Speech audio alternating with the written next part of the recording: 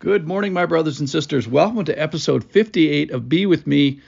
We're in the gospel. We're not the gospel. We're in the book of Acts. And yesterday we learned of a man in crisis because he was out of fellowship. And that was Saul. Remember that? He was on his way to Damascus. A great light flashes around him. He meets Jesus. He falls to the ground.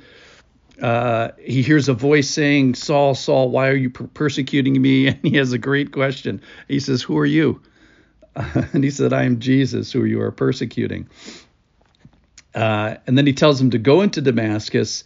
So the people you're traveling with, they're speechless. He's blind. He has to be led in by hand. He rises from the ground, though his eyes were opened and he saw nothing. So they led him by the hand and brought him into Damascus. So that was yesterday. That's from Acts chapter 9. We're going to pick it up in verse 9 because we're going to find out another man is in Damascus who's also having a crisis. Today is the crisis of a man in fellowship. We'll find out his name in a second. It's Ananias. Verse 9, and for 3 days Saul was without sight and neither ate nor drank, which means he's near death. Verse 10, now there was a disciple at Damascus named Ananias. The Lord said to him in a vision, Ananias, and he said, here I am, Lord. A better answer than Saul's answer. And the Lord said to him, rise and go to the street called Straight, and at the house of Judas look for a man of Tarsus named Saul, for behold, he's praying. And he has seen in a vision a man named Ananias, you, come in and lay his hands on him so that he might regain his sight. But Ananias answered, Lord, I have heard from many about this man, how much evil he has done to your saints at Jerusalem. And here he has authority from the chief priests to bind all who call on your name. But the Lord said to him, go, for he is a chosen instrument of mine to carry my name before the Gentiles and kings and the children of Israel. For I will show him how much he must suffer for the sake of my name. So Ananias, ... I'm not going to tell you what he does because it's so darn exciting. We have to sit in the crisis here. So here's the crisis of the man in fellowship. So crisis number 1 is that the Lord appears to him. Jesus appears to him in a vision. Verse 17 says, Jesus has sent me.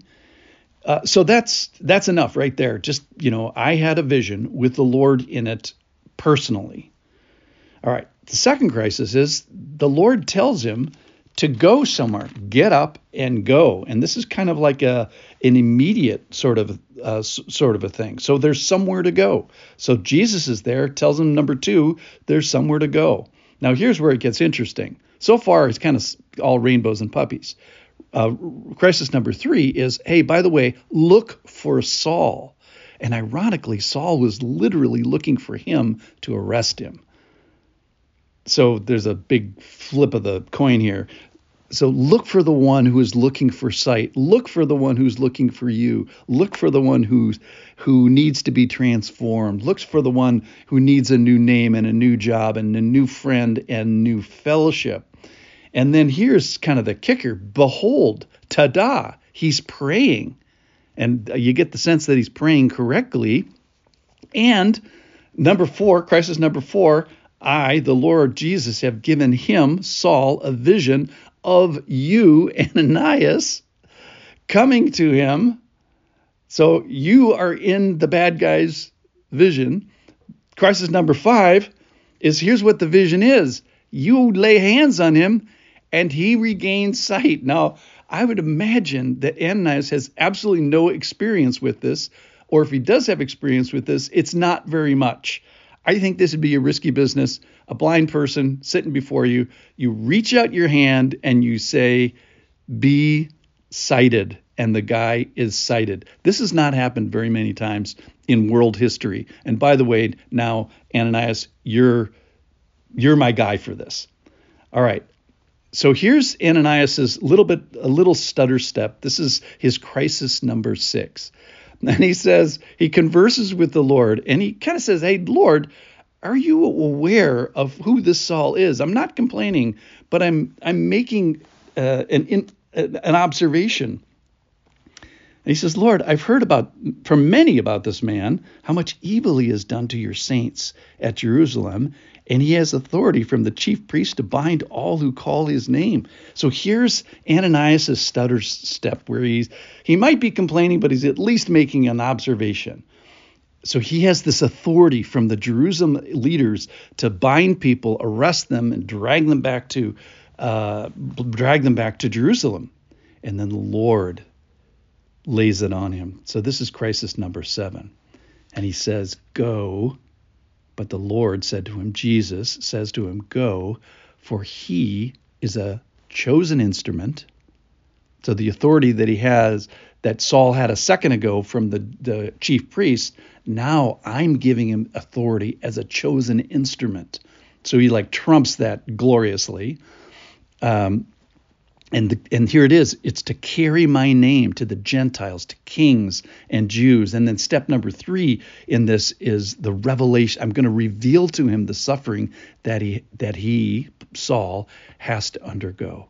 So here's the crisis of faith that Ananias has to get through is, do I believe this? And will I obey what's on my plate right now? Will I risk my life, go in the direction the Lord said, find this murderer, reveal myself to him as a Christian, lay hands on him, actually touch him, risk him getting cited or even not cited?